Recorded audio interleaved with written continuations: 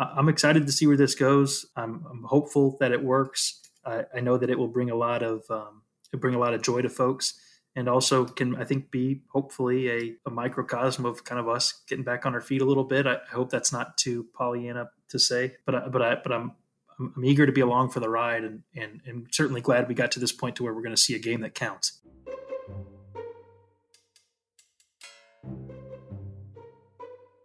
I did learn how to do haircuts and replace a fuse in the fuse box, and I read a lot. What new skills did you pick up? Well, I'm impressed. You undersold yourself. You cut your wife's hair, which is like different than what I did. Like taking beard trimmers to my head. Once we got back from spring training, you actually had to have like flair and craft, and someone approved. That wasn't yourself. So I think that's more impressive. I learned how to. I didn't learn how. I built like a flower planter device. That was good. Got the tools out and bought some flowers and put them in there. So that was kind of my big accomplishment. I did a lot of cooking. Got my grill on a lot. So I feel like I've mastered that, at least compared to where I was. So yeah, I found some ways to make some good things happen. That's awesome. I also figured out the volume on this thing, and thanks to all the listeners here for putting up with me as I did it. Yeah, you've earned your podcast producer Eagle Scout badge. Merit badge, dude. They're called merit badges. Sorry, I'm trying. That's the voice of Ben Fredrickson, and this is the best podcast in baseball. Hello, everybody. I'm St. Louis Post-Dispatch baseball writer Derek Gould. This is BPIB, brought to you by Closets by Design. And Ben, happy opening day. We made it. Yes. Now, how far will we make it? Good question. I shouldn't laugh, but yeah, I mean, I'll say this though. I think it's okay to celebrate being here, because we weren't sure, right, how this was going to work. We weren't sure if this was all going to come crashing down, and there are certainly reasons to be, hesitant about if the 60 game season will last, but there are, I think, also some reasons to be maybe cautiously optimistic about the chances of it. Once they got everybody in their cities and started, started and finished the onboarding process.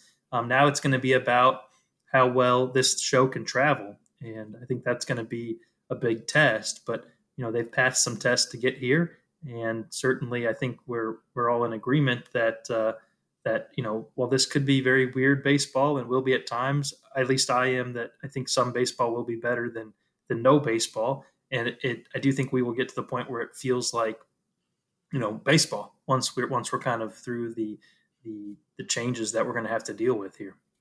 Yeah, I think that is an interesting part of it for me, is like the going to summer camp and watching these inter squad games and all that stuff. It's been like, oh, okay, well, that's like watching one of those early spring things, the ballpark is empty, or even like watching early in the day when you go there. There are times where I'll go and do like an MLB Network hit, and it'll be 1:30, 1:45 at the ballpark. This is how it used to be. I guess you got to go back several years. But there would be guys working out on the field, or there'd be a guy who's injured trying to come back, or a pitcher throwing a live BP there early. It had that kind of feel to it. So it wasn't all that unusual, right? It just was like, oh, okay, well, this is a peek behind the curtain, and this is what it's like normally. And then the Royals came to town, and then they played a game, and it was like, wait, now this is unusual. Like it felt like, okay, I have to remind myself that this is not practice, though that was an exhibition game. But I think that's something that you have to keep in mind as the season starts, that, okay, no, these are the games that count. And though they feel unfamiliar and they feel a bit off and they feel, just one tick below, I mean, just the vibe isn't there. The atmosphere isn't there. They still count. They might even count more, depending on how you look at it. And, I have to keep that in mind. Yeah, totally. And I think, I've thought about this a lot, and I've had conversations with people about, this wrestling match that I think is going on with us as we cover these games. Even the players have talked about this to some degree. Is this right? Is this safe, but also is it right? I mean, is it right that baseball and all these other sports are taking all these tests to when we could get in a spot where somebody on the street can't get those tests, and we're kind of all trying to figure out our place, and what I've come down to is this, and it's really the best way I can explain it is everybody, whether you're an individual, a family, a business, massive corporation or beyond, is trying to figure out the best way to handle this. We're all trying to figure out, okay, is it safe to do this? Is it selfish to do that? And we're all figuring out where we draw our lines and how we feel about things. And I think what we're watching is baseball trying to do the same thing. They don't pretend to have the answers. They're not pretending to say that it's going to be perfect. But there does seem to be a collective agreement from all parties that, hey, we want to give this a shot. And, there are avenues for those who would rather not. And I feel good about that. I would feel less good about the situation if there wasn't a clear understanding that, there are precautions in place for those who don't want to make that decision and don't want to try. And I get that, and everybody's got their own reasoning. So I've kind of come down to it as, look, this is going to be as sports often is, a kind of microcosm of what we're all doing as a country, trying to put one foot forward in front of the other in the safest way possible without, completely, shutting down our way of life. And it's going to be a balancing act, and there are going to be mistakes, and it might not work, but, here we are, and we're trying to figure it out. And I think that's where baseball is right now. Yeah. And we've talked a lot through the past few months, through all the shutdown or stoppage or quarantine or whatever we want to call it, about kind of that wrestling match. And this allows us to pivot and talk baseball. We can talk about what's going on the field. And that's what I wanted to do in this episode is really advance and talk about, like, what have we seen baseball wise from the Cardinals? Yep. They're going to play. The games are, as we just discussed, going to count. And there will be, as you said, that tug of war between, is this right? Is this wrong? Is this being done the right way? But, to borrow a phrase from baseball's past, this time it counts, and they're going to count. They're going to try to play as far as possible, and there's going to be a champion. And that allows us to talk about the Cardinals' chances of being that champion. Ben, how good are they? Well, they are what we thought they were. They are a team that's going to pitch well. They're a team that has, probably elite level pitching and really probably world class compared to their peers' depth in that pitching. I think we were worried, rightfully so, if those claims of the depth were going to be tested early on. But now some of those guys are back. I mean, they've gotten Gallegos, Cabrera, Reyes back from whatever situations were keeping them out of camp, and we're looking at a team that had to make a very hard decision about its rotation, and that's a good decision to have to wrestle with. So I think the pitching is real. We've seen that, and their defense is outstanding still. That doesn't look to have fallen off much. I mean, we saw some incredible plays from Colton and Paul, and you have Goldschmidt, who's deserving of a Gold Glove every year he's at first base. You could have even better defense with Tommy Edman at third and Matt Carpenter at DH, but it sounds like the Cardinals are excited about. And the big question is going to be, there'll be two. There will be, in general, the offense, which was quiet at times during summer camp and quiet at times during spring training. And I think beyond that, it will be the outfield, which is a position the Cardinals are entering the season going, hey, we have one spot up for grabs in left field, and we're going to give the first shot to Tyler O'Neill. But I think we all know that could very quickly turn into a carousel approach in the outfield, between Lane Thomas looking to break in, between what Harrison Bader and Dexter Fowler are able to do, returning to a starting outfield that has lost Marcell Ozuna and was really one of the poorest producing outfields offensively in the National League last year. And, oh, by the way, Dylan Carlson, who is itching at his chance to get through, and who had a great spring, had an impressive summer camp. It wasn't probably loud enough to create the firestorm necessary to force his way onto the opening day roster, and the Cardinals are probably glad that wasn't the case. Well, they kind of controlled that too. Totally, they did, yeah. And but he's going to be here soon, I would think. and that can change things drastically. So the offense and the outfield are fair questions. And that's ironically for as long as it's been since he showed up at spring training to cover this team. That's kind of what we knew going in. Nothing too much has changed. Right. The biggest change is Gung Kim is now the closer and Carlos Martinez is a starter. I mean, I think that was the true curveball of summer camp. Yeah, big time. And that's a decision that, look, it looked great again, that exhibition game against the Royals. I am a little hesitant about that move. I think that, and it's nothing against Carlos. Look, we know what Carlos can be when he's locked in and has that healthy shoulder. He could be the best starter on this team. It wouldn't be unrealistic to wonder if Carlos could bounce back and have the year that, that Jack Flaherty couldn't have. I mean, they could be 1 and 2, maybe in whatever order. What we don't know is if it'll hold up. I guess there's less question, with the shorter season. But what we also don't know is how Kim, who has never had a regular season save opportunity in Korea, will handle that role. Now, he blew it. Okay, so he's never had a save. Yeah. We know he certainly looked capable when he faced the Royals in that situation there. Yeah. But look, this is a guy who's talked a lot about being routine oriented, everything from his diet on the day that he starts to his order, his preparation for his start days. Asking him to get into that role is asking a lot.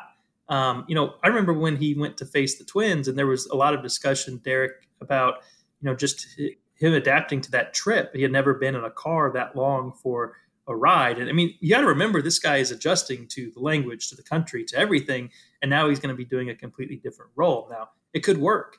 And again, it's a good problem to have. But I think what the Cardinals did there was they made really 2 against the grain decisions. They were putting hope in Carlos that he's the starter that can be an all-star.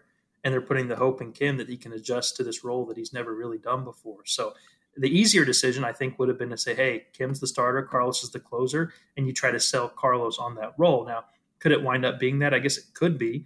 But I also understand that Carlos worked hard to get that opportunity. They felt like they needed to give him that shot. And I think one thing that influenced that decision was the fact that they got Cabrera, Reyes, and Gallegos back in the fold and throwing. While they won't be there for the start of the season, maybe they will be coming soon if things go according to plan. And that gives them some more depth at the closer spot if they need to spin away from Kim. The Kim Martinez tango was a departure from the norm by the Cardinals. Yeah. And I will tell you about that shortly after telling folks about our sponsor here at the best podcast in baseball. Imagine your home totally organized. Closets by Design specializes in custom closets, pantries, laundry rooms, garages, and more. Now get 40% plus an additional 50% off. Closets by Design, 314-733-9855, 314-733-9855. That's Closets by Design of St. Louis, the official sponsor of the best podcast in baseball. Ben, for years and years and years, the rule of thumb with the Cardinals was the path of least resistance. The one that made the most sense was often the choice that made the most sense and was the easiest for them to make was usually the choice they made. And in the Kim Martinez thing flips that on its head. They could have said, well, Carlos was the closer last year, 24 saves, very good. This is a weird season. We'll have to sell them on that. And Kim is a lifelong starter. He's looked impressive. He adds a lefty to a rotation that only has right-handers. They had all avenues, all the direct routes pointed towards them going with Kim in the rotation and Martinez in the bullpen, even as they overlapped Michaelis and Martinez in a sense that allowed them to both pitch on the same day in case either of them had a setback, the other one would be ready, right? So It all lined up. And yet they flipped it. They went with Kim. I asked Shildt if they told Kim he was the closer out of respect for his performance in the spring and, a nod to, hey, you earned a role, you earned a title, you earned something of significance. He said that wasn't important. It still seems like that's part of it, that you nod to the veteran, even though he's a rookie in the majors, but, a guy who has had a dozen years as a professional and cranks out 28 start seasons, and it was the KBO pitcher of the year not too long ago, has been a champion, has been a gold medal winner. I mean, all of it. As a nod to him, you say, well, you're not going to be a starter, but you are going to be our closer. I think there's hint of professional respect there. Well, more than a hint. There's an amount, a spoonful of professional respect there. But, it spoke to a team that certainly was making a bold decision, one that, internally they clearly buy into, even, no matter what the external perception is. And I thought that was interesting. I also thought it hinted at what they might do at some point in time in the outfield, but they haven't yet. And, they went with the path of least resistance in the outfield, which was not having Dylan Carlson to start the season, not having a service time start, not having that whole drama of having committed to Thomas and to O'Neill and then doubling back to go to the prospect. And instead, they also kind of doubled down on it because they're taking 5 outfielders on the 30-man roster, not including Tommy Edman or Rangel Ravelo. They added Austin Dean. Dean had an excellent summer camp. He really did. He and Max Schrock and Lane Thomas, those are guys who really stood out during summer camp while we were there. And I want to stress that. While we were there and able to watch, the Cardinals had workouts where the media were not present. We were not permitted to be there. And so things like what Schilt was telling us about what Tyler O'Neill was doing, that was when we weren't in the ballpark. But they had access to that, obviously. And so they're working with more information than us. And they usually are because it's their job to do so. So I just thought it was interesting, the contrast there, that they broke from the easy path with pitching and sided with their strength, right? Pitching, and sided with the direct route with offense, which is the biggest question. So it invites the follow-up.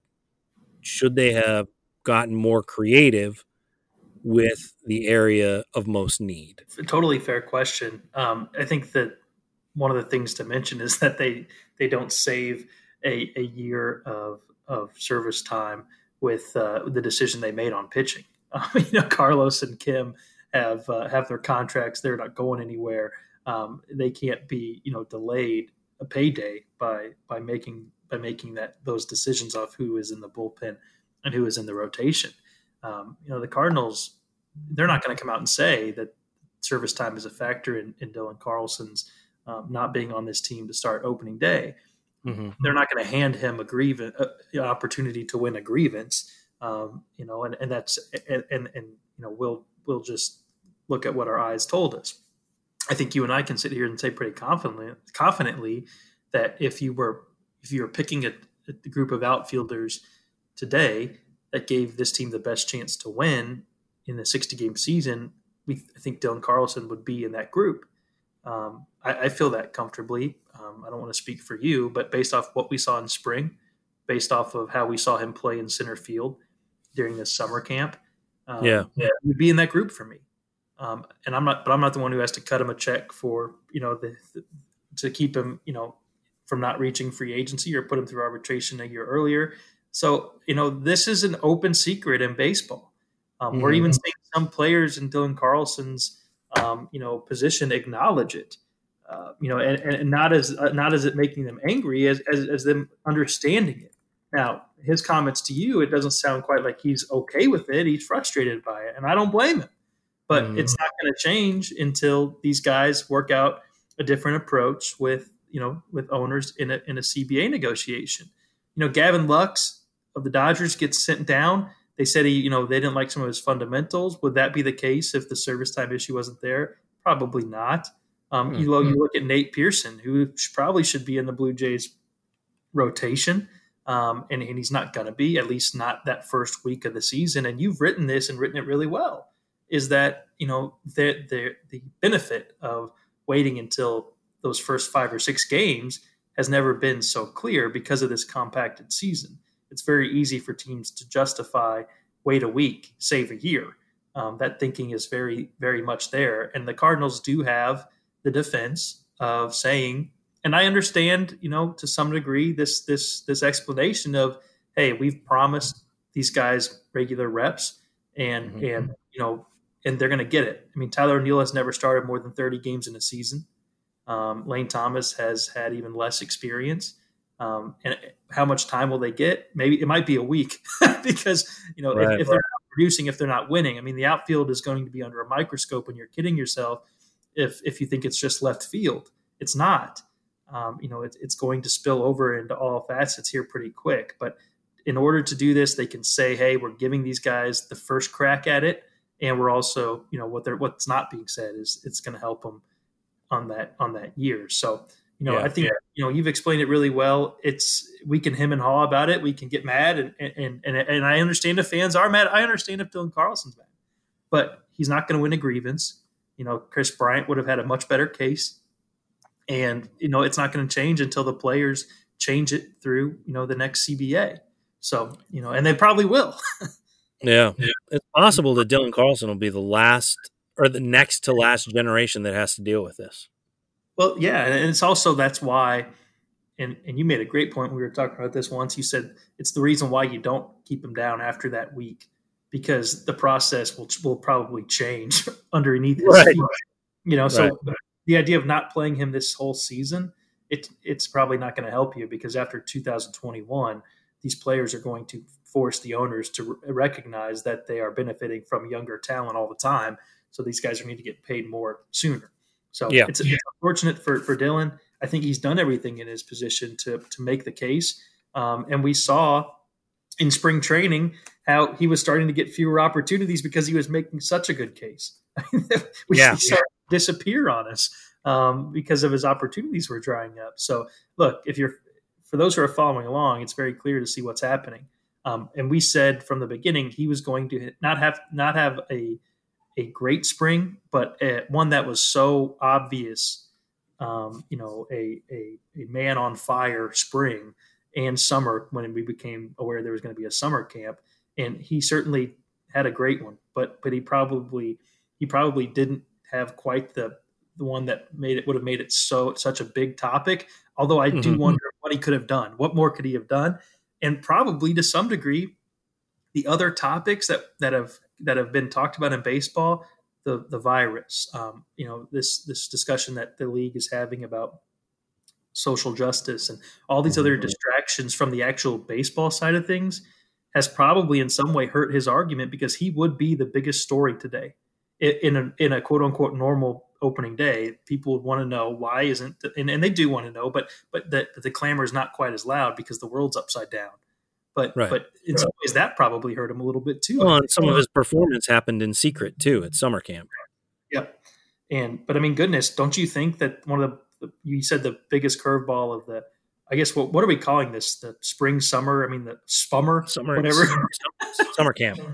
His curveball was the flip with Kim and Carlos, but maybe the biggest revelation is that Carlson looks to me like he can play center field right now at Busch Stadium. Yeah.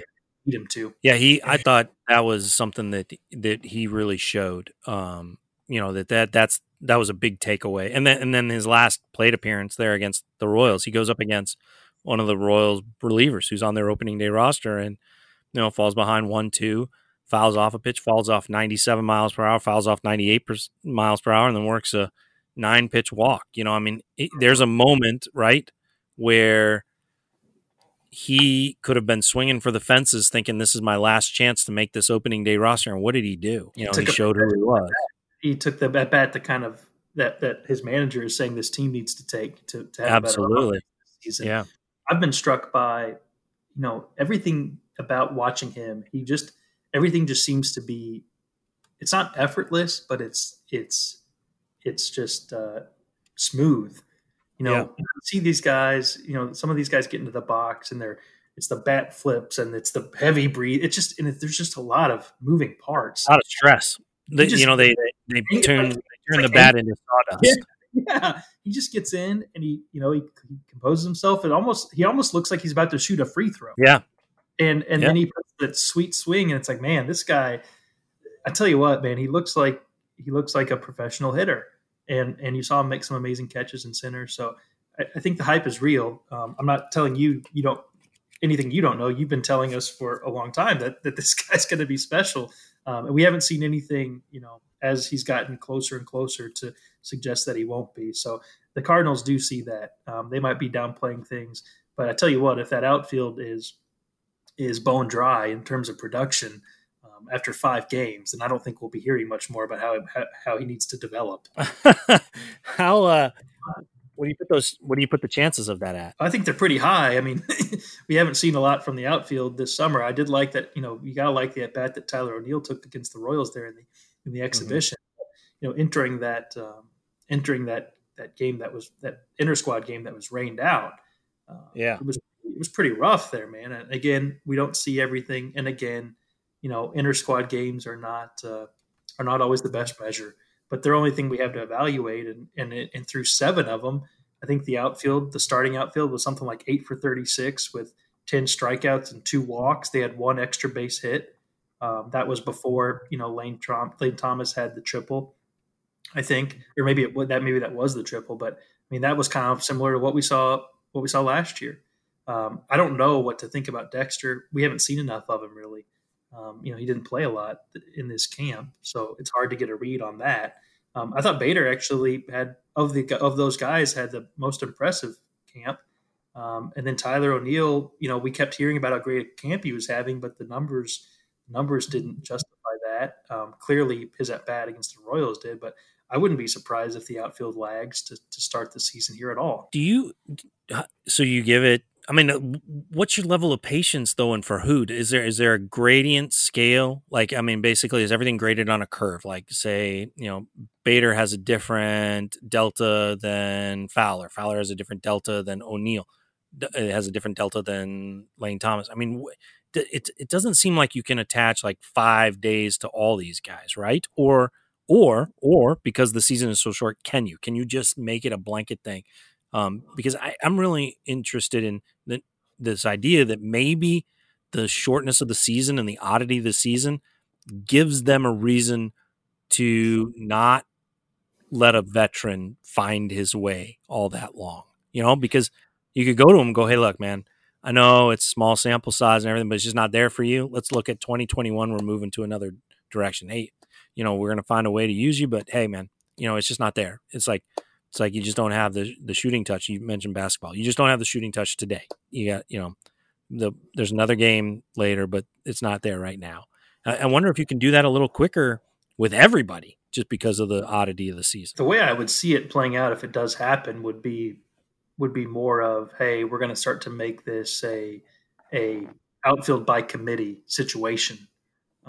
Carlson comes up, you probably send, Dean out, and then you start doing matchups based off of who's hitting well. And then all of a sudden it kind of, if something sticks, then you have a new starting outfield. And if it doesn't, then you continue to have kind of a cycle and you start to get Carlson into that mix.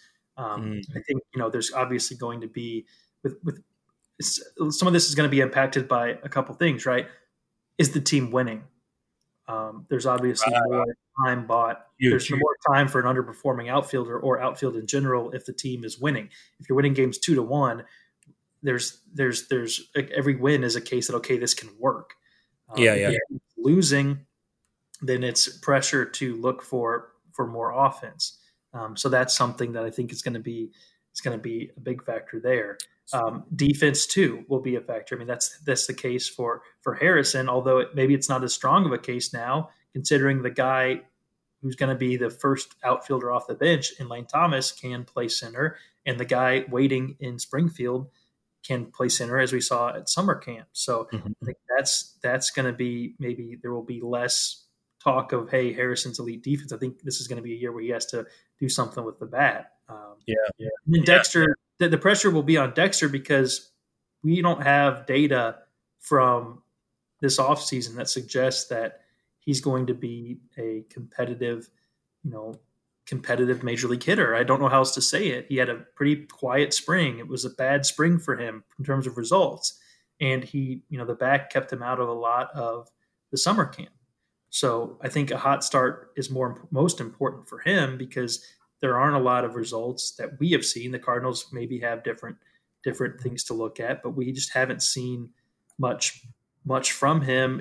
He hadn't been hitting line drives. He hadn't been getting the ball out of the infield very much. And so it's hard to say, okay, there's a body of work there lately that suggests that he's going to be locked in.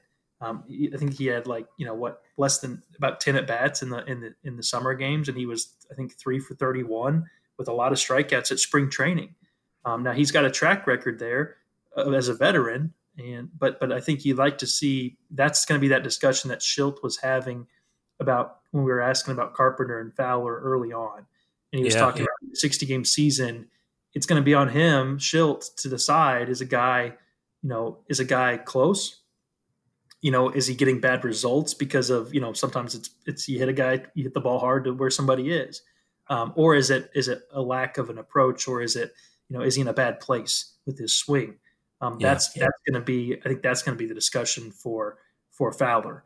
I think it would also, that same thing applies to Matt Carpenter, but we've seen some results here in summer camp that suggest that he's in a good place. I mean, the at bats that he's taking, the balls that he's hitting, you see Matt Carpenter there, the good Matt Carpenter. And we haven't seen that from Dex. We've seen him work walks and work counts. And that's going to be a skill that he could probably do when he's 55, is get up there and tell you what's a ball or a strike. But at some point, I think you're going to need him to get on base without getting a walk. And that's what they're going to have to find out pretty fast. Yeah, I think the Cardinals lineup sets up to be kind of a truism of baseball, one that, we've revisited every so often, and famously Colton Wong got caught in, right? Is this idea that like you're not entirely in control of your spot in the lineup because the offensive performance of others allows for them to make different allows them to make different decisions, right? Like you can go with an all defensive center fielder, right? If the other 8 spots in the order are producing, you can go with an all glove shortstop if the corner infielders are hitting like, all-star corner infielders. You look at the offense, the phrase that Schilt uses a lot is holistic, right? And he's talking about like the offense as a whole, the team as a whole, not just on the side of the game with the bat, but also on the side of the game with the glove and everything. But it is, a sliding scale that you're trying to arrive at your best mix of team, right? And the more offense that's produced by, say, like Carpenter and Goldschmidt, the more defense they can turn to in center field. So if they're slumping at the top of the order, then you're going to see them make different decisions about who's in the bottom of the order and how much they're willing to give less glove for more bat, and so on and so forth. So like in Harrison's case, it's similar with him in the lineup that it was for Dylan Carlson trying to get on the roster. It's not entirely all within his control. He needs the performance or the lack of performance of others to help make that decision. Dylan Carlson could have had a whiz-bang pow awesome spring training or summer camp that, like you said, grabbed people by the lapels and said, you got to force them on there, and still might have needed other guys to struggle to make that happen. Harrison Bader can be a dynamo in center field and show improvement offensively and still maybe not hold on to that job because of struggles elsewhere in the lineup from other guys who are going to play every day. It's just I find that an interesting truism of baseball, of the guys who control their own playing time and the guys whose playing time are subtly hitched to other wagons. Totally. I mean, I have viewed the outfield as a completely, the best way that I think of it, it's in dry erase marker entering this season, no matter what I'm told, because it just, when a team that wins the division and gets to the NLCS has an infield that's not going anywhere anytime soon right now, and a locked in catcher. And, the question is the offense, and the outfield as a unit was one of the worst in the National League. And you've got a top prospect who's an outfielder. You've got a glutton of outfielders in the system, and you've got a lot of guys who haven't locked down positions or has moved positions. I mean, the Cardinals, Derek, have not had a center fielder lead this team in innings played in center field in back-to-back years since John Jay. So, you can't tell me that everything is set. Now, we've learned, the Cardinals like to have a plan where they say, hey, this guy's the starter, and there's reason for that. I mean, how would any of us feel if our boss walked in day one and said, hey, you got the job today, but there's this kid, graduating from college who's probably going to take it from you in a year from now? That wouldn't instill a lot of confidence in us, would it? So the Cardinals say, hey, these are our guys. but actions have told us that, they are willing to spin the cycle for a search for more. I mean, we've seen Randall Grichuk in center field. We've seen Tommy Pham in center field, and the list goes on and on. So they're going to continue to look. What they say they want and what they say they're going to do to start this season will not be what they do if they don't get the production. So why would that? That's not going to change. So the outfield is really the only place where you can really hit the spin cycle for the lineup, and that's going to happen. That's going to happen if they're not scoring runs and if they're not winning games. And DH, and correct. They can do that at DH. I mean, Edman and Carpenter, but okay, if Brad Miller does rejoin the team and he's got that lefty sock, you might see him. I mean, Matt Wieters, Andrew Knizner, and Yadier Molina are all on the team. Could you see some of them get the DH? I think that's a tougher question because you're asking what's the upside there of who are they replacing. Tommy Edman had a good summer camp. He did. He was. I think some of these guys, you just kind of gloss over because they're a given, right? I don't know if that's the case with Tommy Edman. He led the team with an 850 OPS, but the question was that sustainable? Was that going to be who he is as a hitter? It might not be, but that kind of production or that kind of possibility, was it going to be sustainable, or was he going to see the league adjust and really have an acute drop off? I don't know. His summer camp, he showed, man, he's walking more. He's more aware of that. And that is sort of the first step or really the most important step for him, to become more consistent as a hitter and sort of stay ahead of any changes that are coming by opponents against him. So I think, that was a strong summer camp for him. Again, it was against his own pitchers, but he knows them as well or better than anybody. But it showed a diligence on his part to add that to his game. That's going to be vital for him to stay in the lineup. I think what you mentioned, you mentioned Carpenter, right? And he's a different hitter. I don't think there's any other way to put it. He's been anything you could have wanted to see from him. He's doing. He's working the counts. He's got that power. Those balls that were dying on the warning track are now leaving the ballpark. He's going the opposite way. And again, we've talked about this guy at spring training. Just and this it wasn't a surprise because Matt has never been one who has not talked candidly about his performance. But I was impressed and kind of taken aback by just the willingness he was to just turn the magnifying glass on himself, and it was as if he had wrestled with that demon and he was done with it. Mm-hmm. And it wasn't a guy who was caught. Sometimes you talk to guys who are caught in between trying to work through issues with their swing, or, it's still very sensitive. And Matt had he gave the impression of a guy who had turned the page. Yeah. And we've seen that since. When you hear Shildt talk candidly about him finding his identity as a hitter again, I mean, that's the kind of comment that if a guy was sensitive, he would not like that his manager speaking that. And Matt Carpenter knows it's true. I think some of those balls are going to go out. He's added a little bit more weight. I never really, if you there were a lot of balls that he hit last year that were long, high outs, and you could watch that go. Players in left field. He was whenever he went the other way, he was a fly out to 7. Right. How many home runs was he 10 pounds away from last year? Interesting. Yeah. I wondered that, and now he's got him back. So I think he's going to really embrace the DH role. And I think that makes a ton of sense. That's probably the best way to use it. It won't be the only way they use it, but as we saw in that game yesterday against the Royals, he's not going to win you a Gold Glove at third base. He just isn't. I think Edman is a better defensive option there for a defense first infield. Carpenter likes the idea of the DH, and I think he likes the idea of focus on his hitting. So that makes a ton of sense to me. There are 3 things that the Cardinals can really cling to offensively that were clear in spring and underscored, emphasized, amplified in summer camp. And that is Colton Wong at leadoff. I mean, he asserted himself as the team's leadoff hitter and really didn't give them any reason not to make that happen during summer camp. Just continued looking like a guy who he was the second half of last year. Just a lot to like there. The other one was Carpenter, clearly reconnected with his inner double monster and, the on-base percentage and the gap power, the line-to-line hitter that he could be. And then Paul DeJong at cleanup.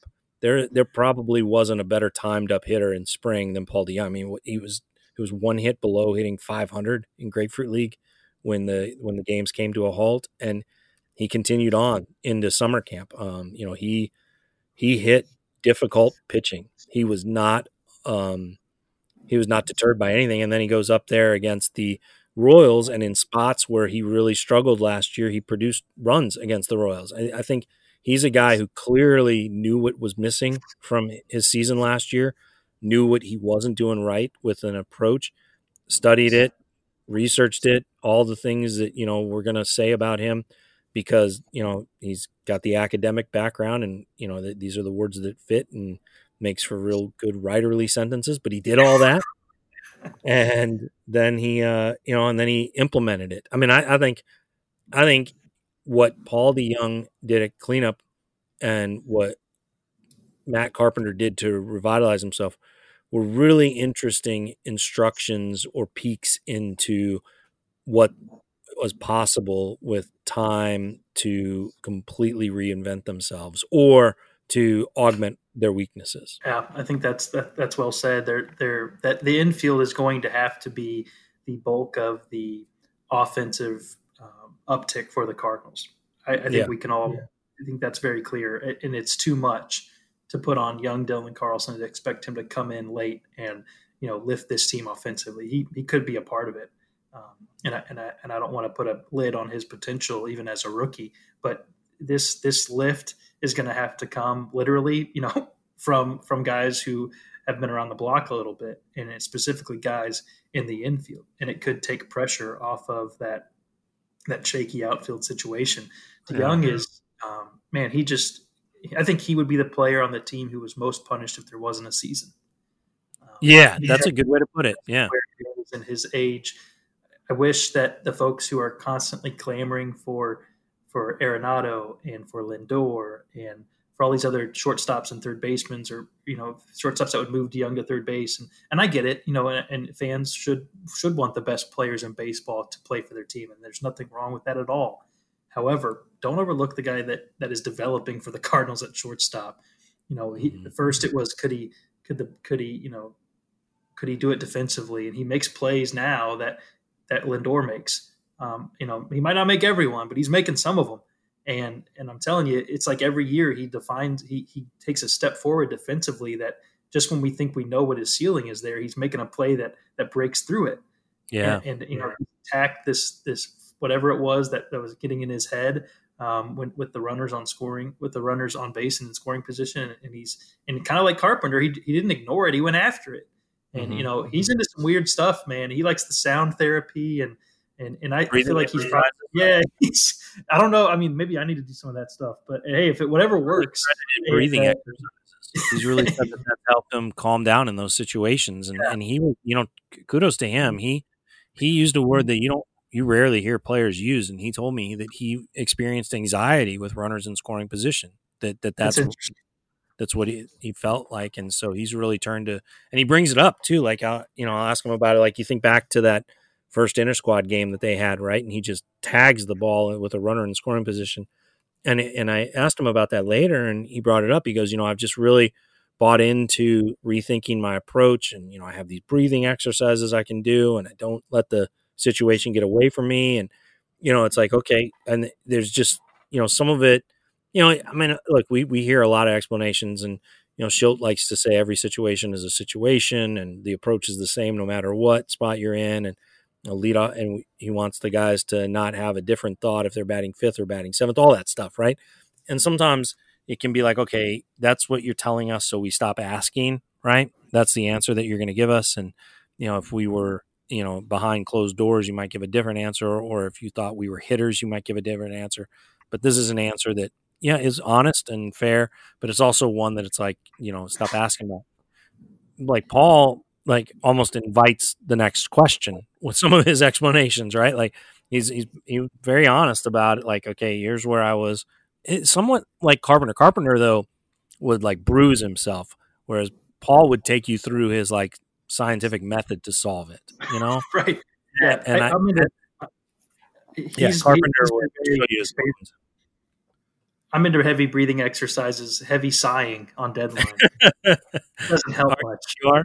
You're Yeah, going to, you know, I won't, will I be able to hear that, or we're at a distance, so we won't be able to? yeah, it'll be caught in the mask, thankfully. So, yeah, you won't be able to see my terror-ridden, stressed face. I feel like I'm missing something by not having like some kind of, do I have writerly tics? You've been around me a lot. Do I have them? I feel like I'm missing something. Yeah, do you have writerly tics? How much time do we have left on the podcast here? We have plenty. Do I? Ask your poor dented keyboard. I type fast and I type hard. Yes, yeah, that is true. And I'm on my third keyboard on this computer. But to my credit, I did install each of them. Yeah, well, you need to find one made of like mix between Kevlar and titanium, perhaps. But that's not a writerly. That's just like a habit. Like I don't have like, oh, I got to put my soda here. I got to listen to this music, or I have to have complete silence, or I got to move. You know, do I? I don't think. No, so. I think the only post-dispatch operating procedures is that we just have to have the proper level of angst. That's really it. Oh, I'm dialed up on angst, man. I am an 80 on the angst scale. I am 80. I'm 80 strong on angst. I am though excited. But I have a can-do attitude. Yeah, like I can do that. I can do that on deadline. How fast do you need it? You need 1,100 words in 20 minutes. I can do that. I'll say this: you need me to ride outside of Busch Stadium? I can do that. Yeah, for all of the hurdles and the just the challenges that come to covering baseball during this, and also await it. It has been awesome to be back at the ballpark, even in a different capacity, and to see folks and our colleagues and even our our competitors, and that's been fun, man. It's been good. So we always wonder what's this going to be like, and is it not, is it worth it, but is it right? And it's felt good, and that's been a good thing. So I'm excited to see where this goes. I'm hopeful that it works. I know that it will bring a lot of joy to folks, and also can, I think, be hopefully a microcosm of kind of us getting back on our feet a little bit. I hope that's not too Pollyanna to say, but I'm eager to be along for the ride, and certainly glad we got to this point to where we're going to see a game that counts. So let's cycle back then to the question that started this, the baseball question. Are the Cardinals any good? I mean, by their measuring stick, championship is good. So let's hold them to that. This year isn't any different. You wrote that very well in the season preview. That asterisks aside, 2020's championship is going to mean the same as any of them. It may mean even more to the people who win it because of everything that they had to go through to get it. So are the Cardinals championship contender? Are they good enough? I think any team could find themselves being a championship contender in a 60-game season. I read that about the Royals this week. Well, I don't know that the Royals have enough healthy players right now to be there. But I mean, a team that has talent and starts the season hot is going to have to be considered as a threat. I mean, I would never think the White Sox could potentially win a World Series this year in a 162-game season. I could absolutely see them doing it this season. Sure. So the teams that lost 100+ games last year and didn't make significant additions, probably not. But teams above that line, I think they, with the right energy and with the right things breaking their way, could be in it. So I would say yes, the Cardinals could. Will they? I picked the Reds to win the division. I think I like their rotation to start. I don't know that their pitching depth is there, but if there's ever going to be a season where maybe you can get by with not as much, if guys stay healthy and on the field, then maybe they could work. Their lineup is scary good. It's going to be super tight again. This division is. The Cardinals and the Reds have an advantage because they both get 10 games against the worst teams in the AL Central. I think that matters a lot more than where they play home or away. A lot more. 3 extra games against those 2 bad teams can help you a ton in a tight race. So I had Reds as the division champs with Cardinals as the wild card. We still, as we're recording this, there's a chance of there being that expanded postseason. It being worked out by first pitch, so that would even help the Cardinals' chances. Would not shock me at all. No, I could see that happening once they. And I really do think we say this every year to some degree, but this will not be a this will not be a case of there being a clear favorite once the postseason happens. I think any team that gets in could wind up winning the damn thing. Oh, absolutely. Well, I mean, that's sort of So I what guess this is. in short, to answer your question, I think I think a Cardinals team that is going to be really good at pitching and really good at defense and questionable on offense until proven otherwise could be one of the last teams standing here. Give me your rundown then on the division real quick. I think the Reds win it. Reds winning it. Yeah, the Cardinals second, wild card. Yeah, Pittsburgh afterthought. Yeah, I'll say Cubs, Brewers, but again, it could be throw them in a hat. I mean, to me, the team that no one talks about, I think it's kind of interesting, is like the Cubs. When you look at their position players, they're loaded still. Yeah. Their pitching is going to be the question. To me, the defense is going to be their biggest question. If they play better defense, they're going to be a team that should score runs, and it's going to be up to their pitching to put the defense in a position to be good. The Brewers are fascinating because they made a lot of like lateral-ish moves. They should have power, but they're going to pull pitching out of nowhere again, like they always do. And I think that if there's a manager in the division who will find ways to sharpen some sort of an advantage in this goofy season, it's got to be Counsell. So I'm not ready to write them off yet. The only team that I'm not interested even in any sort of competitiveness is the Pirates. But that means that every team that wants to win the division better beat up on those guys. If the Cardinals shoot themselves in the foot by starting slow against the Pirates, then that could come back to bite them. This is the season where people will actually remember those games. Right. We say every game matters, but we really don't think about the first 2-3 series where teams are slow out of the gate sometimes. And now we will. In a 60-game season, you will remember how a team starts. Yeah, absolutely. You had so who'd you have winning the NL pennant? I had the Dodgers winning the pennant, and I had the Twins coming out of the American League, and I had the Twins winning the World Series. I think they find a way to get past the big bad Yankees. The Yankees, who may have the president throw out the first pitch at some point in time this year, according to reports coming out of New York. So that'll be interesting. Boy, it's going to be so many fascinating things. The Cardinals are going to play. Oh boy, the Cardinals are going to play in Iowa. The Cardinals are going to play the White Sox in Iowa. There's going to be a home run into the corn. It could be where Dylan Carlson makes his major league debut because hey, I'll write the heck out of that, right? Trump throws out the first pitch. You got Fauci threw out the first pitch for opening night. It's going to be just a fascinating year, man. There's a chance that there's just like I think there's a chance that baseball just has eyes riveted to it in new ways, and maybe that's enough that baseball gives the fans a reward of some kind of flicker of magic every day. That would be awesome. Absolutely. I think the Central is going to be the best division to watch again because it will be wire to wire. I really do believe that. And even an expanded postseason might take some luster out of that, but still, then you could have the intrigue roll over into the playoffs. So I'm thankful that the division has so many competitive teams. The Pirates are obviously not one of them anymore, but certainly for folks who just want to sit down and watch a game every day, there's interest in that. But also there's going to be, I think there will be more interest in watching other teams in the division play. This season because it feels like it's manageable. If you wanted to watch every other team in the division's other games during a 162-game season, you would watch baseball all day, every day. And some people do that. But, I do think this will have more of it's really just two tournaments, to be honest. That's what it's going to feel like. Oh, that's an interesting way to put it. Yeah. I was talking with a player and I was like, it's kind of like March Madness baseball style, only 3 months. Like you could write a bracket, right? Yes. Almost.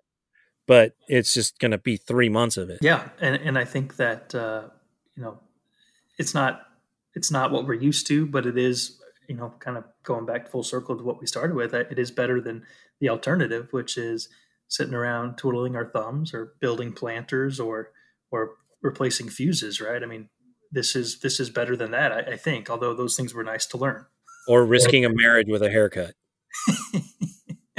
No doubt. Yeah, that gets the award of the downtime for sure in my book.